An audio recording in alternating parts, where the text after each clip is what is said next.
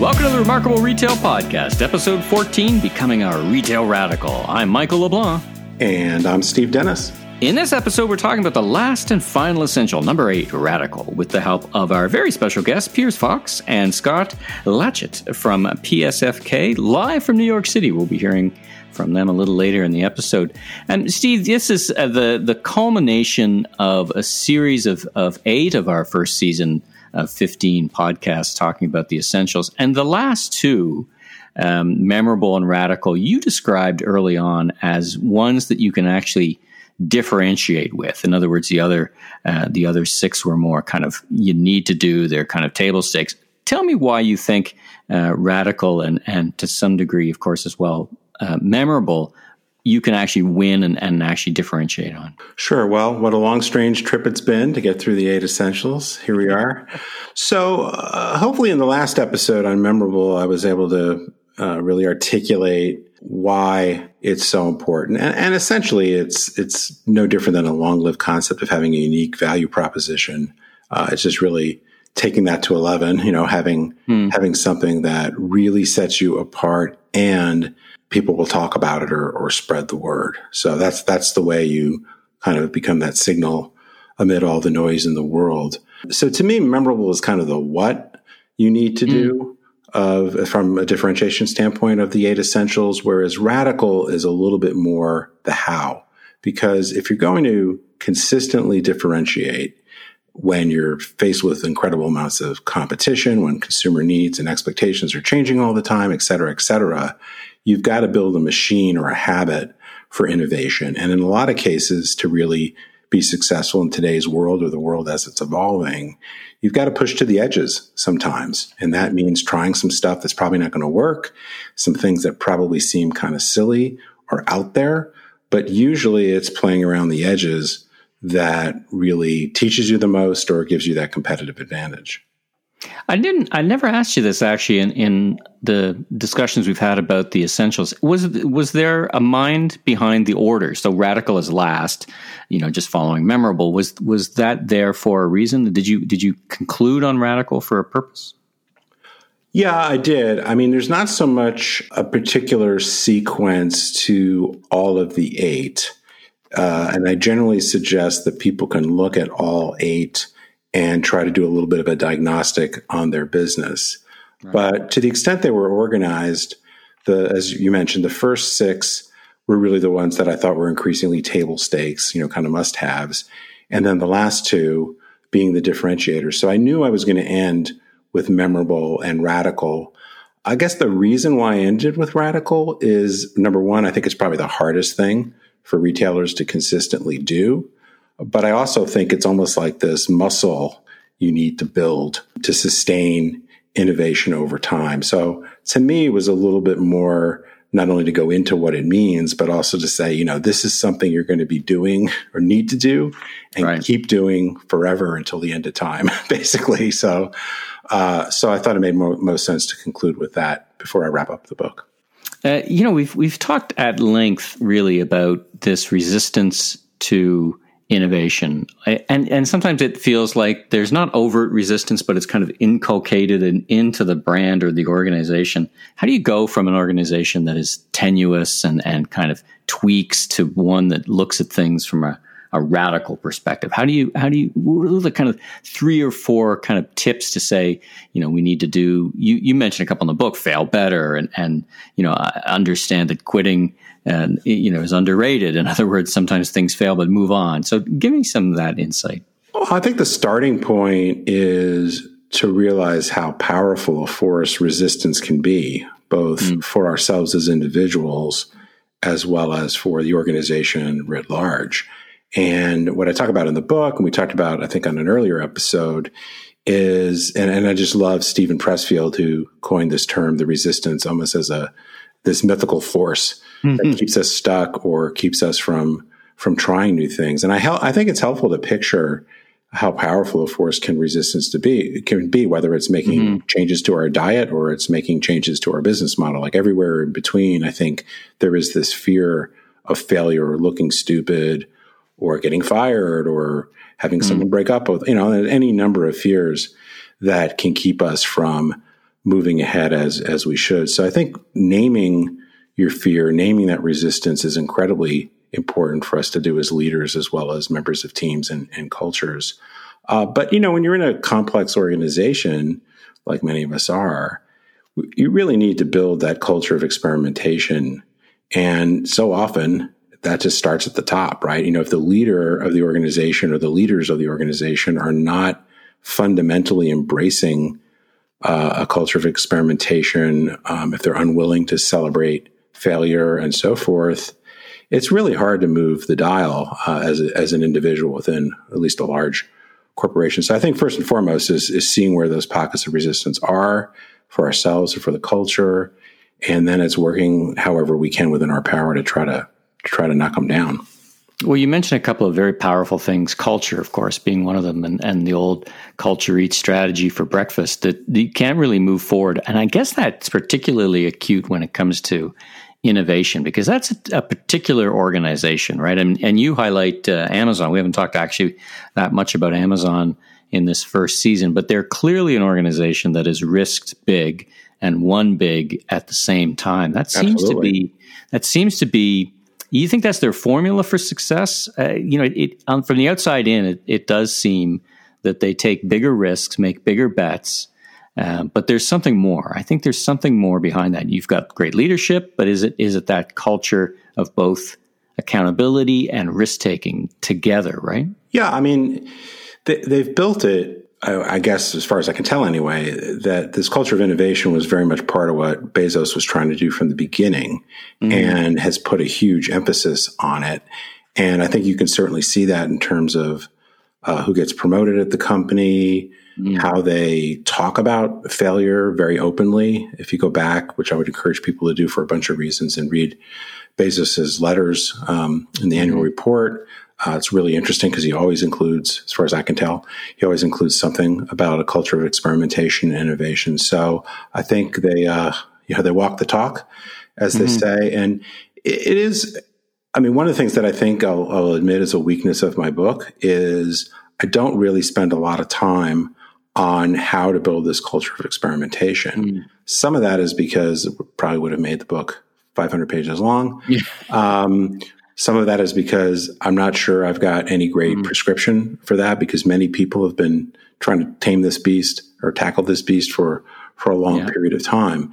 But certainly if you're starting a culture from scratch and you can build it in from the beginning, you certainly have to work really hard to maintain it, particularly as you get as big as a place like Amazon is. But it's hugely important. I think it's much harder. I've worked at a couple of companies that try and consulted to a few that have tried to really inject this culture of experimentation into a very status quo protecting kind of culture. And it's not, even with the best leaders, it's not easy to change at all. So I don't want to say, well, it's just a matter of reading a book or watching a TED Talk or something, and suddenly you go from defending the status quo to this amazing culture of experimentation. It does feel, and you talk about this, that innovation, developing it as a habit or muscle memory, as we referred to it. One of the organizations, the retailers that I think has done the most amazing job, I think, is Walmart under Doug McMillon, because, maybe 15 years ago, they weren't, as an organization, I didn't think of them as innovative. I thought of them as relentlessly good operators. Right. But he really, whether it was bringing in, the .com business, and my goodness, that has been up and down success. They've bought big things and cleared them out, but he seems to have, as a leader of a huge ship, inculcated this habit of experimentation and innovation. Would you agree? I definitely agree. I think, particularly having worked at a really large retailer that competed with Walmart, it's no easy task, and I think it's a great example of, number one, that message and action has to come from the top.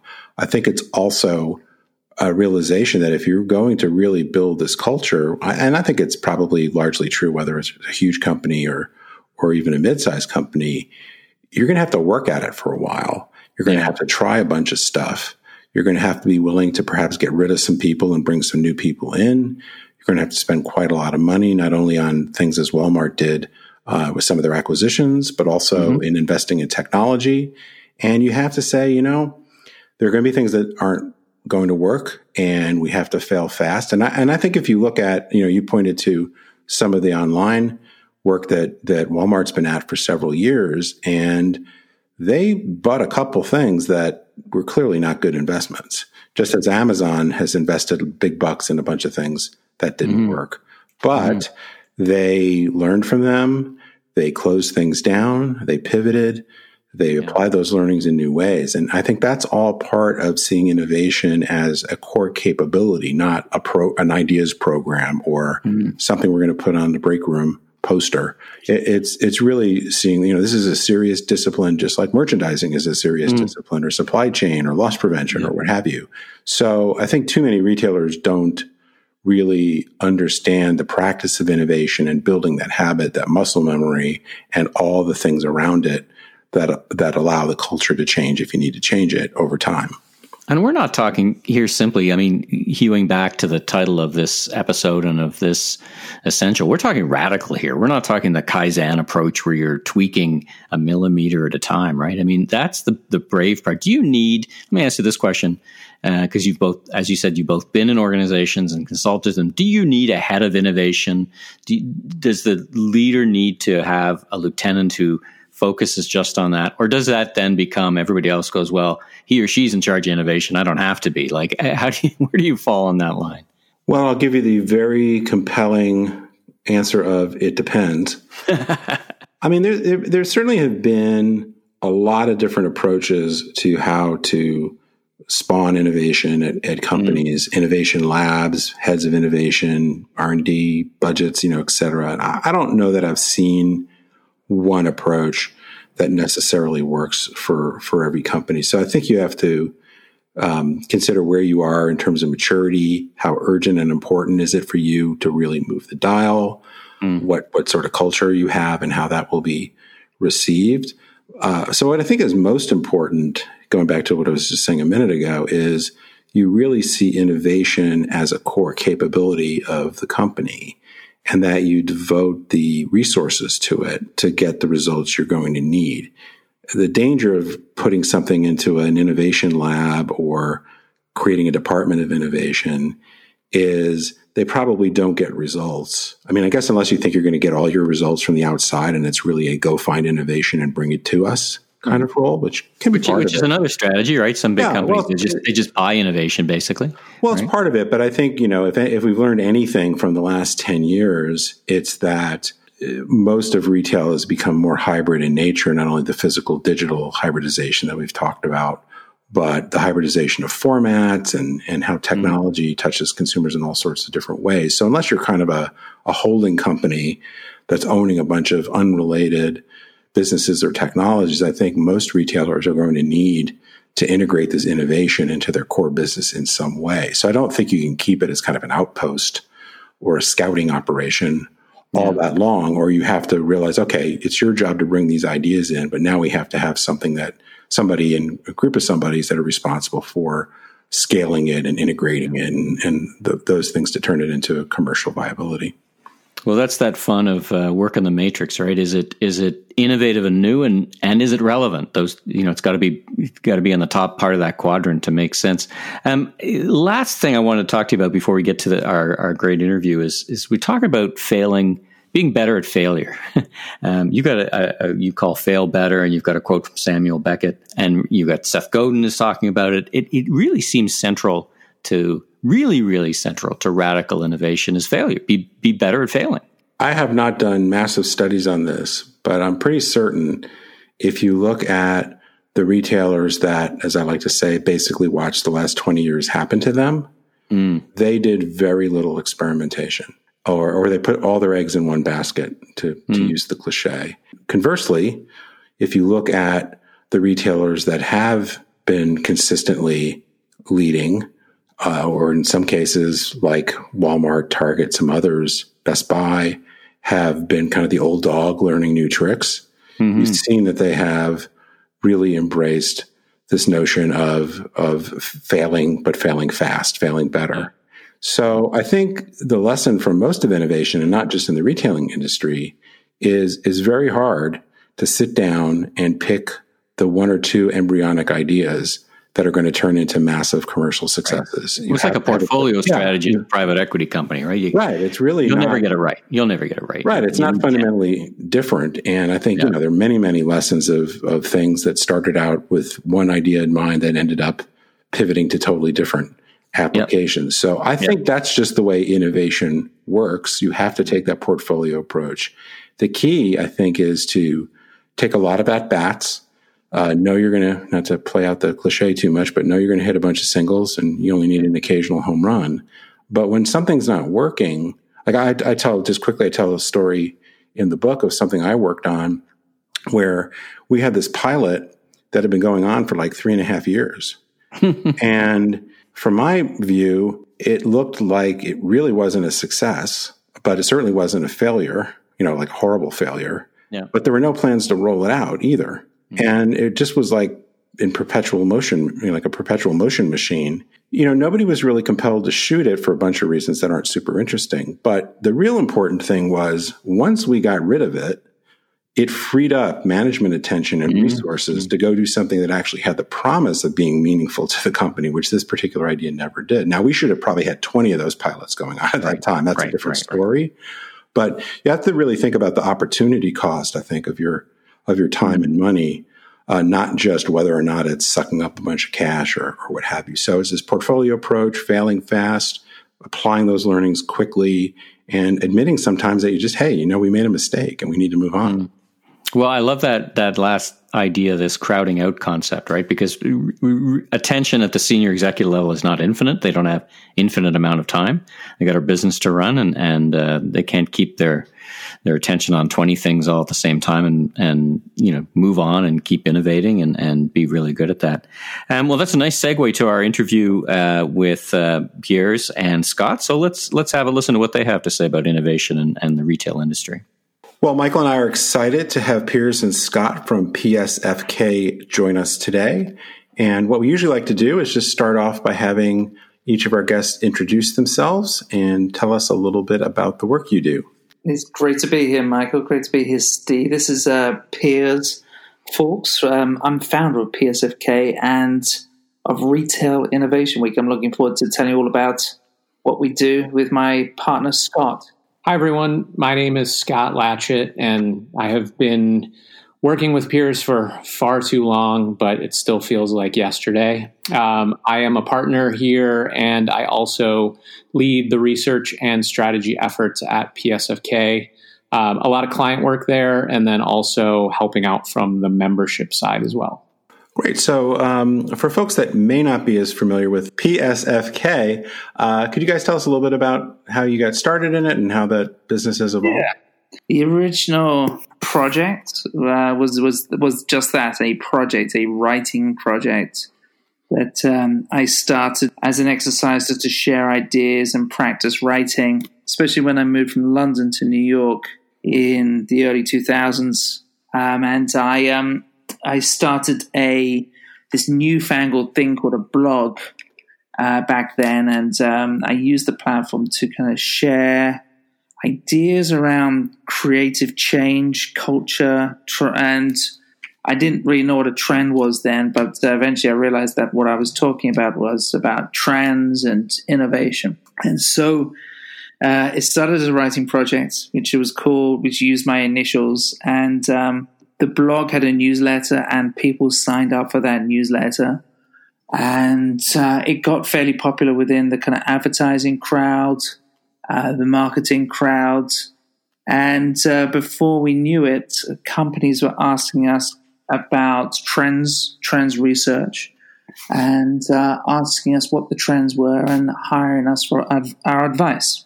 So I had to bring on people like Scott to help us think through the research and help us provide these recommendations. And today, we're a research company that helps companies particularly think about innovation in retail, innovation along the customer experience journey. We help companies through a mix of tools, whether it's a syndicated research tool, so companies subscribe to get access to trend reports that we're publishing each week.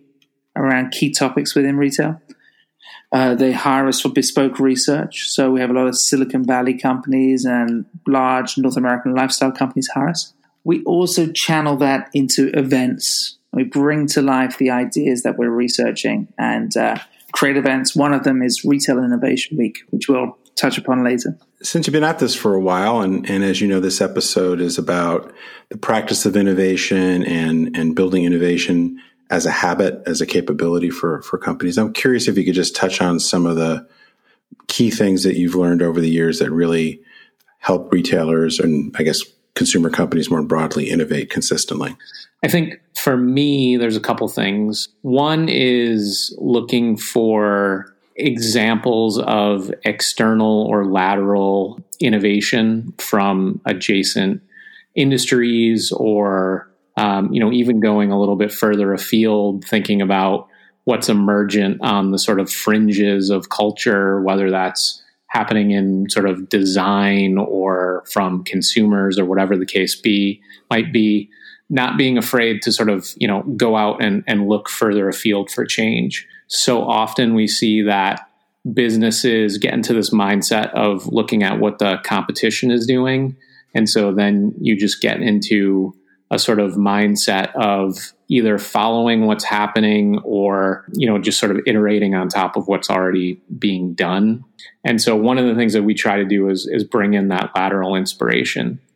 The other thing that I think is related to that is, just this idea of experimentation and iteration, embracing that as an opportunity to find out what will work, not being afraid to, have live experiments that involve consumers. I think consumers are very open and receptive to companies testing things out in the name of innovation and being very transparent about what it is that they're trying to accomplish. And then obviously alongside that is both, sort of qualitative and quantitative information that you're able to garner from that. Having the ability to sort of internalize all of the successes and or failures, and then learn from the things that didn't work and do more of what did work ultimately. And then the last thing I'll say is I am one semester into teaching at City College as part of their master's program. It's called Branding and Integrated Communications. Certainly in just that opportunity to speak to younger students, the younger consumers are obviously leading a lot of change. And while a lot of the work that we do doesn't directly garner insights directly from consumers, we're certainly looking at what's happening in the consumer marketplace and doing our best to use that as a lens for figuring out what ultimately is going to move the needle. And I think to the extent that companies have so many opportunities now to engage with their consumers, that they really need to be doing so on a more regular basis, or I guess just continuously. I'm curious, one of the things Michael and I have, revisited multiple times in this first season is this idea that it seemed like for some retailers, it took a crisis like COVID-19 for them to innovate. I'm wondering if you find that to be true.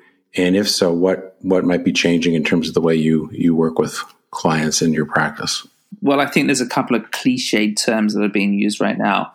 Accelerated change, jump forward 5 years are kind of phrases that are being used. And possibly we should agree, those are truths as well. There's been a lot of kind of new ideas that have been bubbling. The US in particular, North America in particular, has the luxury of a large marketplace where they don't have to scramble. Retailers don't have to scramble as quickly as, say, European or Asian countries have to. And so a lot of these ideas have been bubbling and poking at the edges, but I don't think retailers have been compelled to take advantage of them. And a lot of these ideas that were being thought about and talked about suddenly had to be leveraged.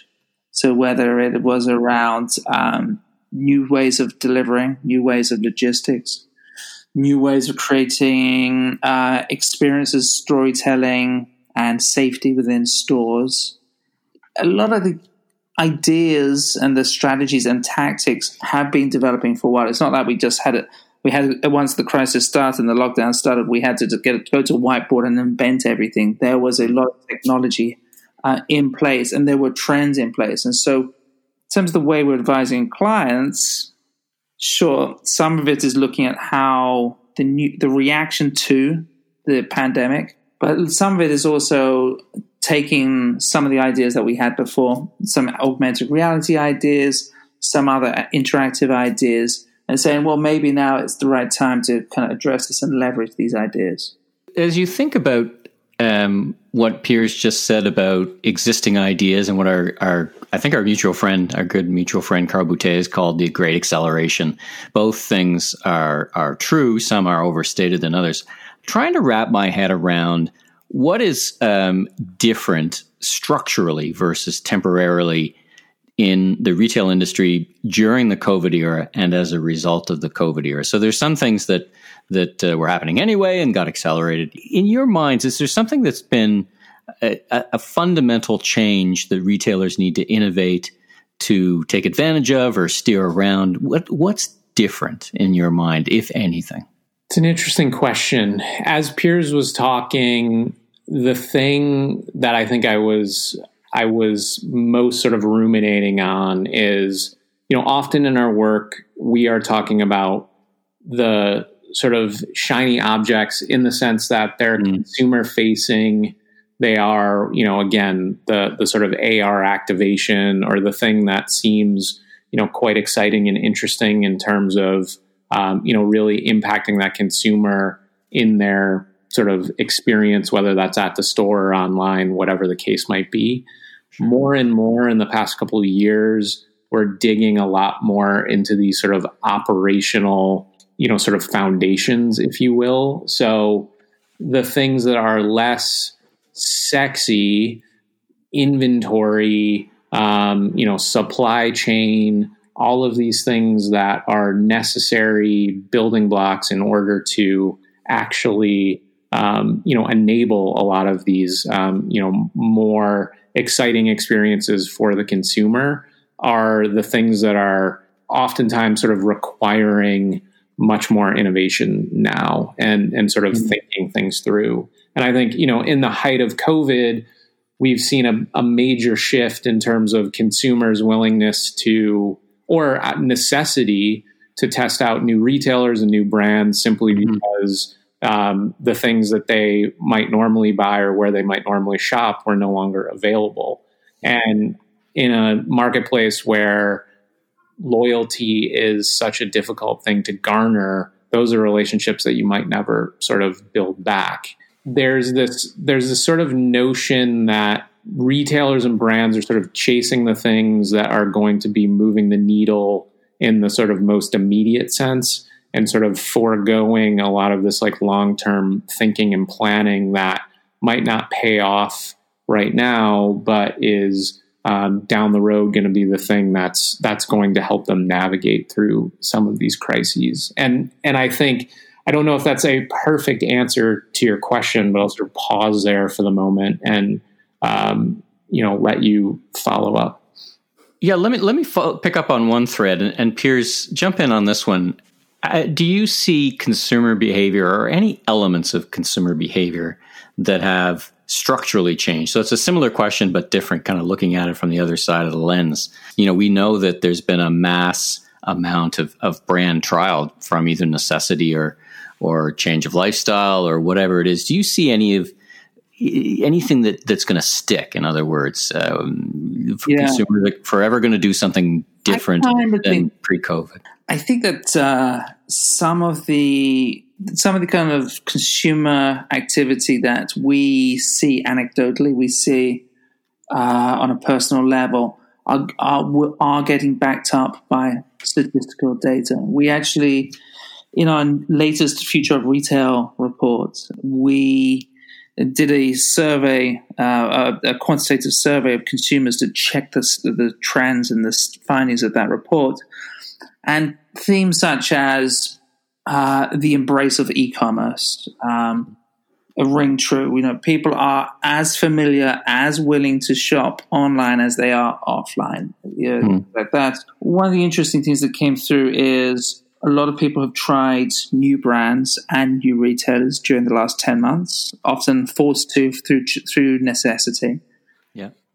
They seem to, from the stats that we've done, they seem to be more interested in returning to the brands that they worked with before. However, with retailers, there seems to be a little bit more promiscuity where they are, if they find a great retail experience specifically, they will not go back to the previous retailer. So I think that's kind of interesting to me, the contrast where brand manufacturers, maybe they're similar, or the traditional ones have always given great value.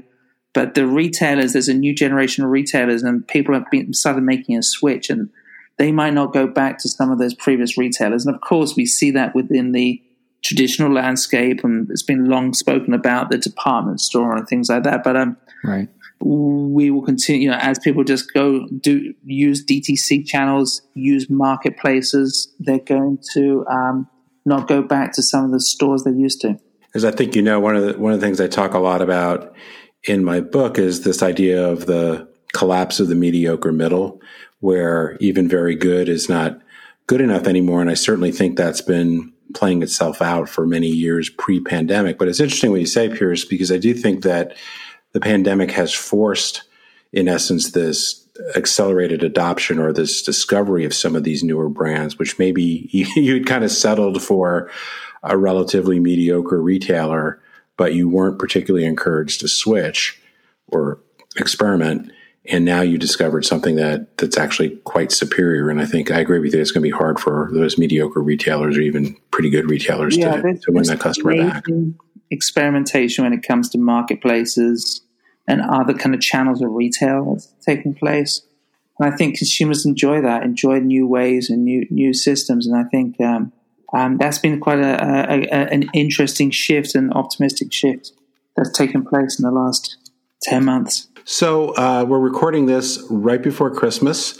We're definitely seeing both the promise of vaccines coming along, but also quite a lot of volatility and spread of COVID. So I guess it's a little bit hard. At least my crystal ball is not particularly trustworthy these days. But if we flash forward, say, to the latter part of 2021, where hopefully the worst of the pandemic is behind us, do you have any expectations beyond what you've already talked about in terms of what the future role of the store looks like?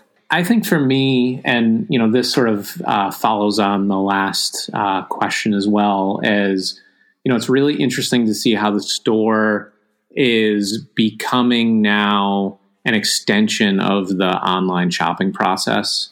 Again, out of necessity, even when you had consumers who were planning to visit a store in the midst of COVID, they were doing a lot more research up front in order to ensure that they had a bit more certainty and control over that experience. So again, checking safety protocols, making sure absolutely that the products that they wanted were in stock, et cetera, et cetera. And then as a result of that, they began experimenting with things like buy online, pick up in store, if that was something that they hadn't done previously. And then, of course, even more so navigating to curbside pickup.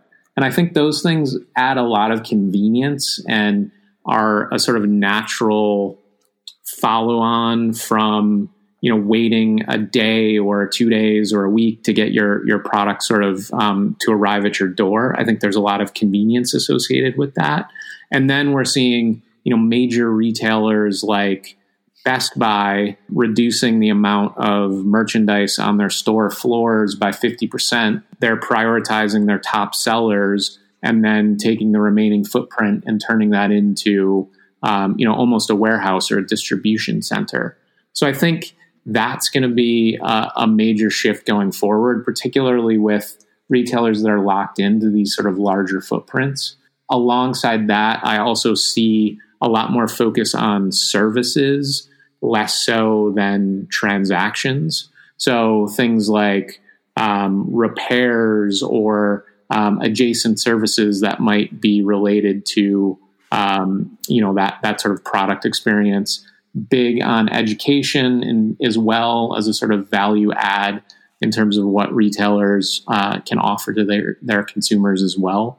And again, a lot of that transactional piece can happen online, and then having the flexibility to sort of offer various ways to fulfill that to a customer as well.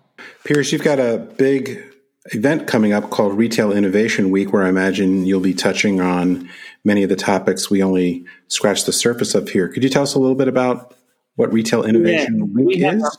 We have a big event, online and free to attend event, January 11th to January 15th at retailinnovationweek.com. And it's 5 days of conversations around the topics we touched upon, topics which we know are important to retailers, brands, and everybody in between. E-commerce, the future of the store, purpose and inclusivity and sustainability, marketplaces. And each day we will have speakers from larger corporations, emerging companies, startup solution providers. And I think one of the themes that's going to come through is this idea of getting your building blocks right, getting your basics right, to echo what Scott said. Let's be careful of some of the kind of whizzy stuff, and let's just make sure that we have everything in place to help us kind of power through this year and get ready for hopefully a better future. Well, I've taken a look at the lineup you have and the various talks, and it looks really terrific. And I participated in, I think, your first iteration of Retail Innovation Week last year, and that was a terrific experience. You've had a little bit more time to plan this, so I'm sure it'll be even better. But unfortunately, we're running out of time, but I want to thank you guys for joining us. Thanks, Piers and Scott. And I hope everybody will check out Retail Innovation Week, as well as all the great research and insights that you can find from PSFK. So thanks for joining us, and I hope you have a great week. Thanks, Michael. Thanks, Steve. Thank you, guys.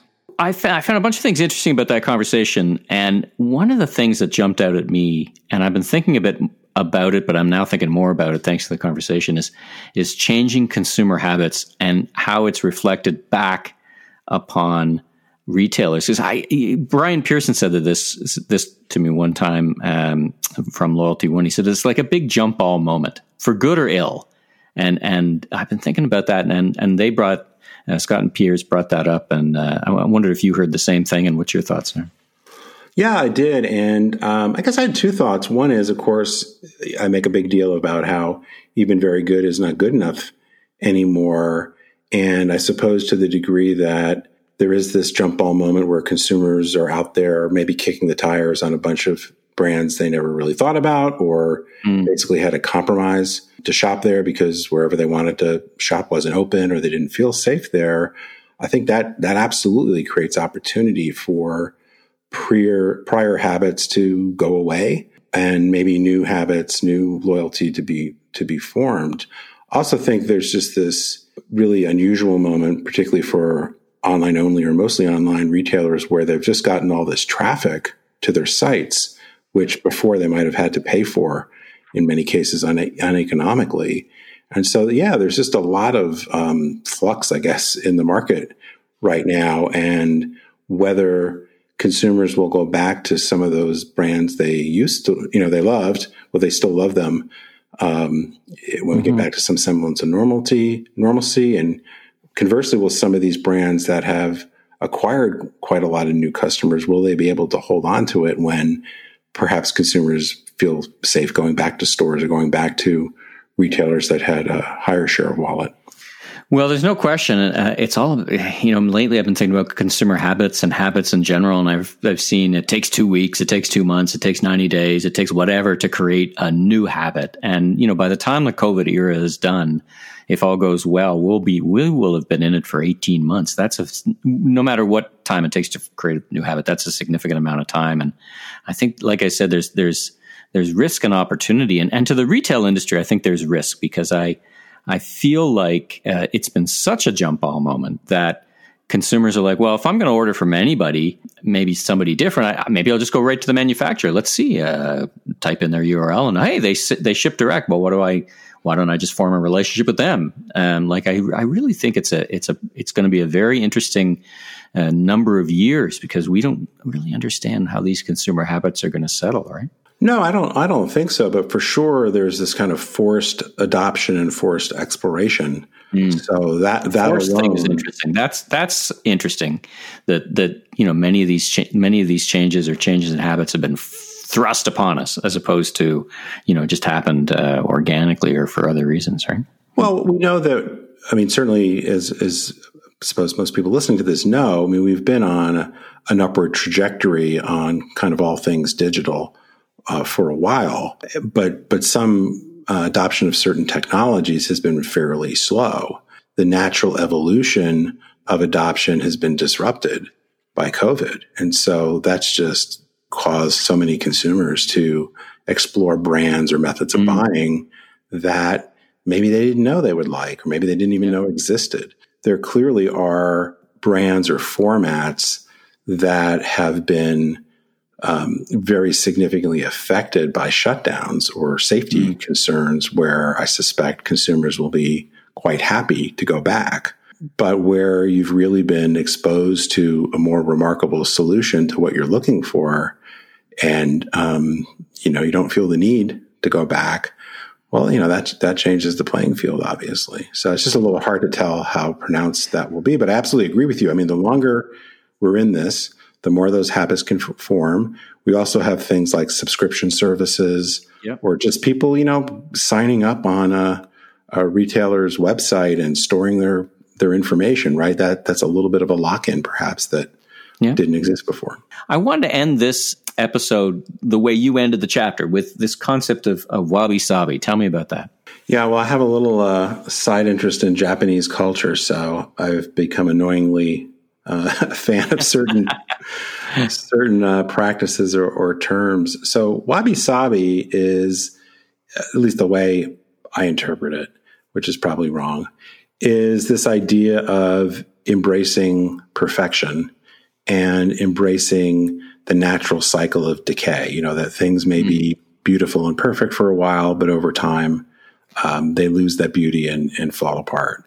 And so there's a little bit of a spiritual concept to that, but there's also just this idea that seeking or striving for perfection is probably largely a waste of time.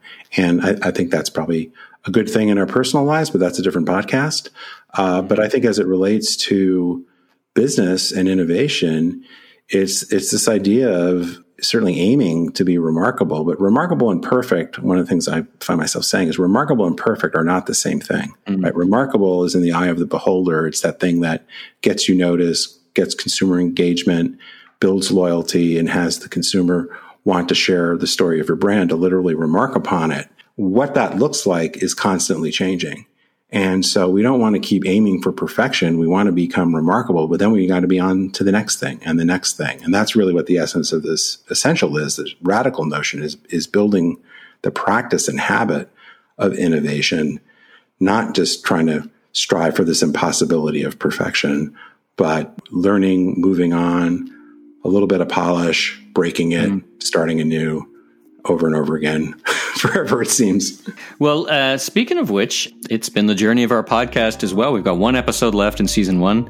We're excited for that next episode where we'll talk about the Brave New World, kind of wrap all our discussions. We've got some great guests coming for that episode as well. But for now, why don't you, Steve, read us out for episode number 14.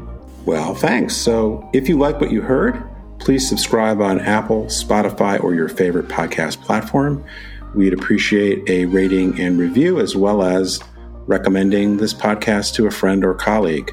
I'm Steve Dennis. You can learn more about me on stephenpdennis.com, and be sure and look for me on LinkedIn and Twitter for my latest insights. And I'm Michael LeBlanc, producer and host of the Voice of Retail podcast. You can learn about me on www.meleblanc.co. Steve, have a safe week. You as well, Michael.